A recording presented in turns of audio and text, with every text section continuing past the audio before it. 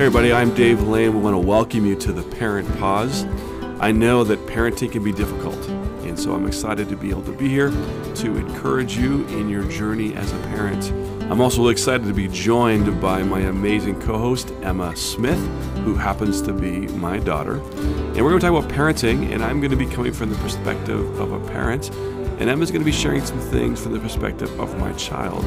And so we're going to share some times where I did it well, and sometimes where I fell short, because we all know this, that parenting isn't perfection, and there is no perfect parent. So, we hope this encourages you. We hope you enjoy the episode.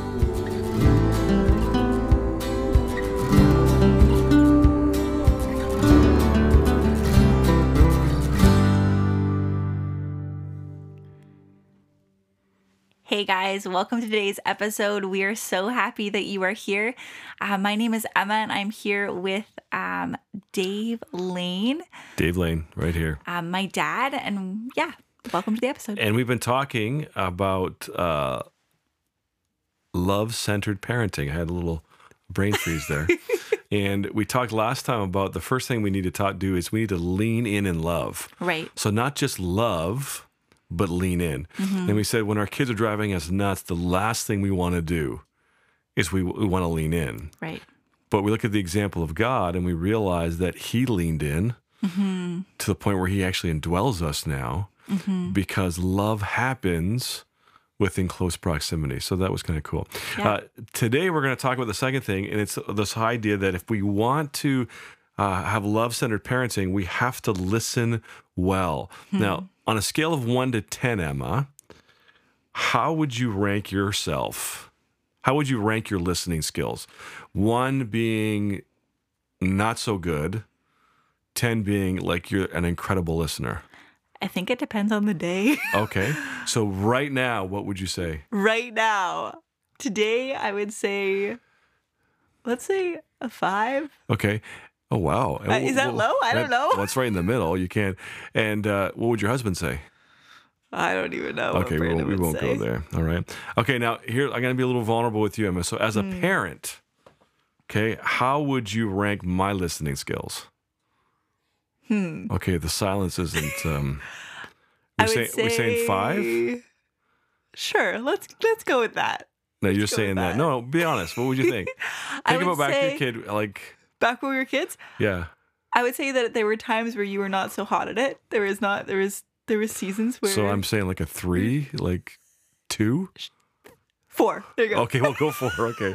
Even though it could be a 3. No, and I'll be honest with you, listening was not something I did well. Your mom was an amazing listener. Yeah. I was not, and I was told that many times. And the thing we have to realize is listening is actually really hard. I read this statistic a few years ago. I thought it was really interesting. Is that we actually think 20 times faster than we speak. So as someone is speaking to you, you are thinking things through 20 times faster. And so there's no way they can keep up with you. And so to stay on track and to actually focus is really hard without your mind wandering. Right. Now, let me ask you this question, Emma. Why is listening to our kids so important for us as parents? Why is that a crucial thing? Because you work with young people. Right. You have a degree in child and youth care. That's what I was going to say. And so what, from your experience and your training, why is that so important? Yeah, I would say that it gives a young person value, right? It gives them safety, security, and shows that they are actually like cared enough about to be listened to, right? So it does give this aspect of love and shows this young person that they are loved and valued.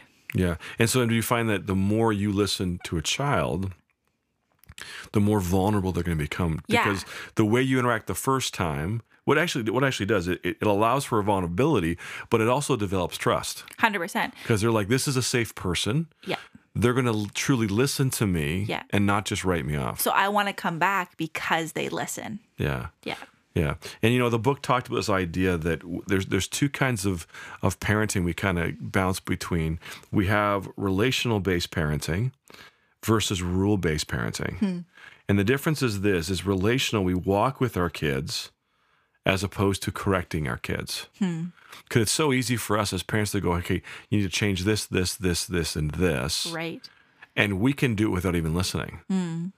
Like you think about many times where you guys would do something, and even before you would even get to explain yourself, I'd be telling you, okay, you need to correct this and correct this, correct this. Because in my mind, I wasn't so focused on building a relationship. I was more focused on changing a behavior. Right. Because what you did, I didn't like. Right. I didn't care why you did it. I just wanted that to change. Yeah. And so what I did is I was more legalistic in the way I came to it as opposed to loving. Does that make sense? Yeah, that makes sense. Yeah. So what we're going to talk about today is, I think, which I thought was really good, is 5 keys to listening well. And some of these, I got to be honest with you, Emma, I wish I would have known this when you were kids, because I know I was a bad listener. Like that's like, I'm not going to try to defend myself on that one. But there were things, if I would have known this, I may have changed things. And the first thing that really convicted me was this first key is listen to the mundane details. Because what appears mundane to us is not mundane to them. Yeah, it's huge. Right? And I would say, especially if you're a parent of young kids, because I remember there were many times, especially Bob, he would say the same thing over and over and over and over again. And by the 15th time, I'm like, okay, I've heard this, but instead I didn't step back and go, okay, so why has he said this 15 times? Right. That must be important. Yeah, like if he's going to say it 15 times, instead of saying, okay, this is the 15th time, I don't want to hear it again. Right. Because in that mundane stuff, that's where a lot of things happen that we miss. Yeah. I know, like, Mom was really good at this, listening to, like, our little details, right? The things that happened in our day that didn't really seem exciting to her, but were exciting to us. Or, like, listening to us work through a problem in our head out loud. And it might have been annoying or frustrating at times, but she would sit and she would just listen. And she wouldn't cut us off. She would just listen. And I remember as a kid knowing that I could come home and talk to her, right? And knowing that she would hear me out. Yeah. Yeah. And so I do think that's so crucial in your kids' development, is to listen to the day-to-day things, even when they're little. And stuff that you may think, like, I think the thing is, even though it's mundane to me, right, it doesn't mean it's mundane to you. Like, even if your kids are coming to you and talking about their action figures or their Barbie dolls, to them, that's their world. And they want to share that with you because they love you. Yeah. Right? Yeah. They want you to hear what excites them because they're like, I want Mom and Dad to know this because I love them. Yeah. And so it comes out of a place of love from them. And so when you respond and blowing it off, they're like, well, but this is important to me, and I want to share it because you're important to me. Yeah. Right. And so, and see, that as a parent, hearing that from a kid, it's like, ugh. Right. And there was a quote from the book that kind of cut me to the core. It said this: if you are too busy to listen to your kids when they are young, they will stop trying to share things with you when they are older. It's true. Yeah. Because trust is developed over hours of listening to our kids when they are younger.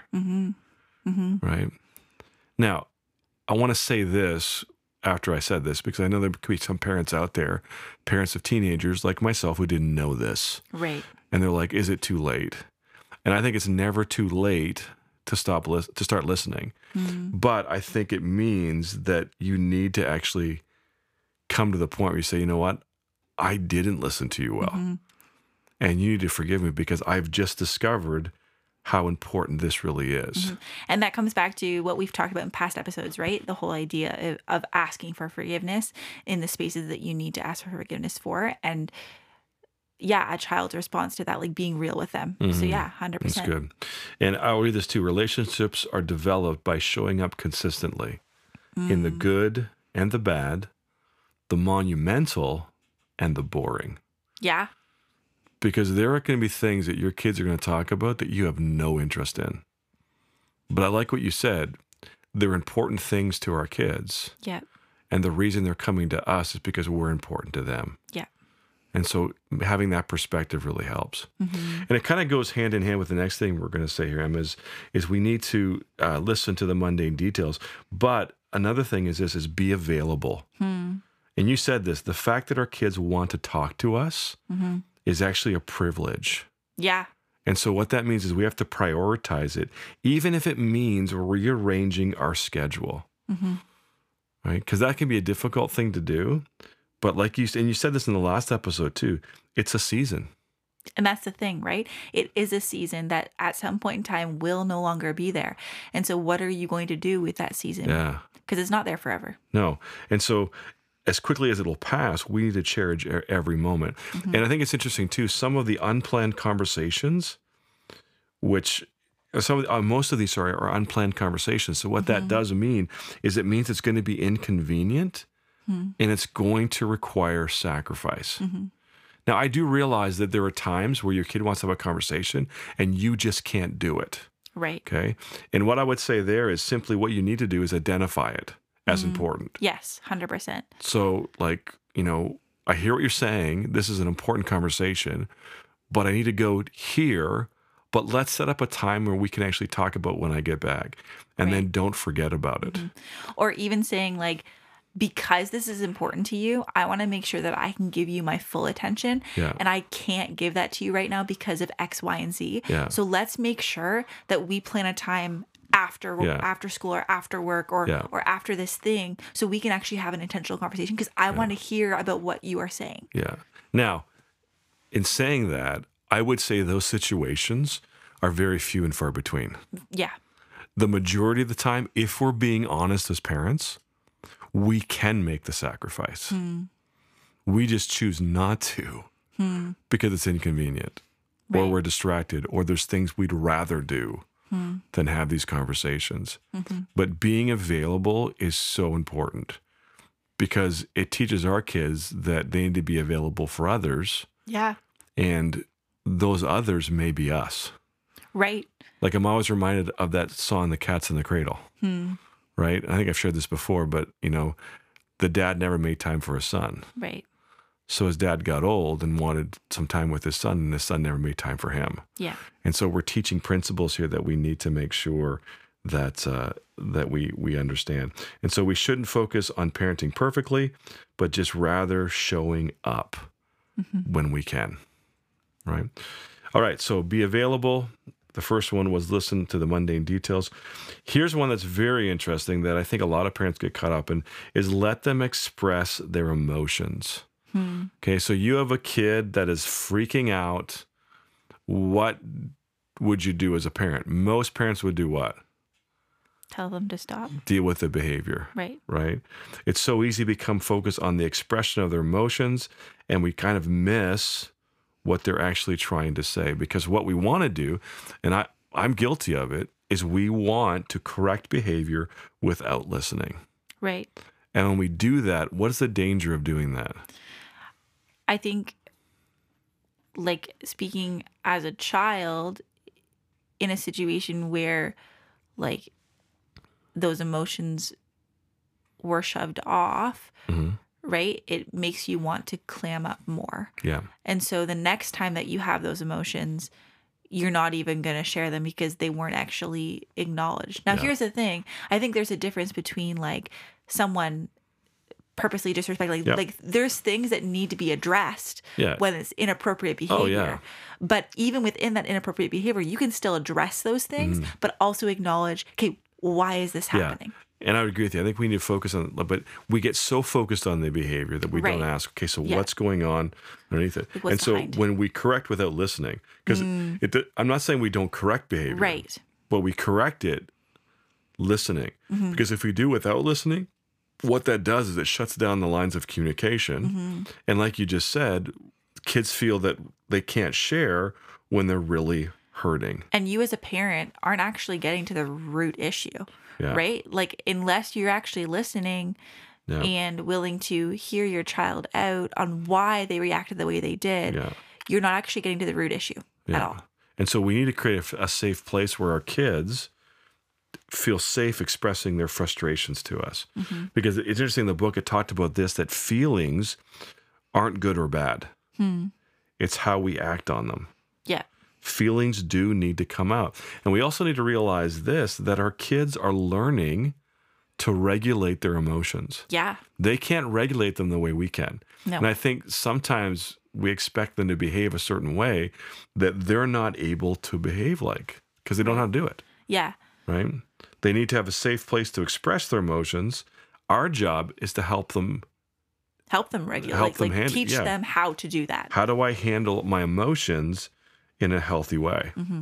Because it said in the book that kids often express how they are feeling through actions and attitudes and not necessarily words because they don't know how to use their words.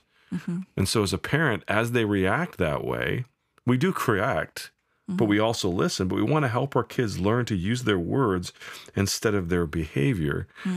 And the book said this, which I thought was interesting. The best way to do it is through our example. Yeah. So, and this is what we need to realize as parents too, is where do our kids learn to behave the way they do? Right? Something happens to us, we fly off the handle. We may not have a temper tantrum, right, but if we fly off the handle and they're watching us, they're going to assume that's the way it is. Yeah. Right? Well, especially with little kids, right? Like they are watching how to relate to the world by how you relate to the world. Yeah. Yeah. Because I would even say, like, for me growing up, like, I have certain things that I will do because I learned it from you or I learned it from mom. Do you know what I mean? Yeah. Whether it's good or bad, I picked up on things from you guys. Yeah. Yeah. And I think that's a good point because I think so often it's allowing our kids to express their emotions. And it's not about not correcting, but it's about listening and helping them deal with it. Right? So we're helping them to become better. Right? So the fourth one is this, is be a student of our kids. And so we always need to be realizing that parenting isn't cookie cutter. You know, the way we parented you, their principles are this, like there are principles that are same, but the way we communicated those principles were totally different between you and Bobby. Right. And so we had to watch and actually become a student because every kid is wired differently. And there's no cookie cutter, there's no mold. Nope. And the only way that is done is to spend time with our kids. Yeah. Learning who they are, right, as individual. Yeah, and watching them. And that one's pretty self-explanatory. The last one, let me just go through the first one. So we have listen to the mundane details, be available, let them express their emotions, be a student of our kids. And this one is really interesting too, is basically get professional help when needed. Right? And if that means as a parent, you need help right, so you can listen well. Yeah. Or you need someone else to listen to your kids to give another perspective. Both are really good things. Now, the issue is it's a very humbling thing. Because when you bring in outside help, what we tend to do is we tend to think it's a reflection on our parenting. Right. And so a lot of parents, like I remember when you guys went for counseling at times, I was like, man, that's a reflection on me as a dad because I should be able to handle this. But what I quickly realized is outside voices help us. Yeah. And it's the whole idea of like, you need a village, right? Like it's not just an isolating thing to raise a child. There are supports on the outside that can be helpful. And they're not shameful things. They're just supports that can be put in place to better support your family and help like with success in certain areas. Yeah. Well, it's interesting. In 2020, I went through my burnout. I went to counseling for the very first time. Yeah. Very humbling thing. You know, I thought I didn't need it.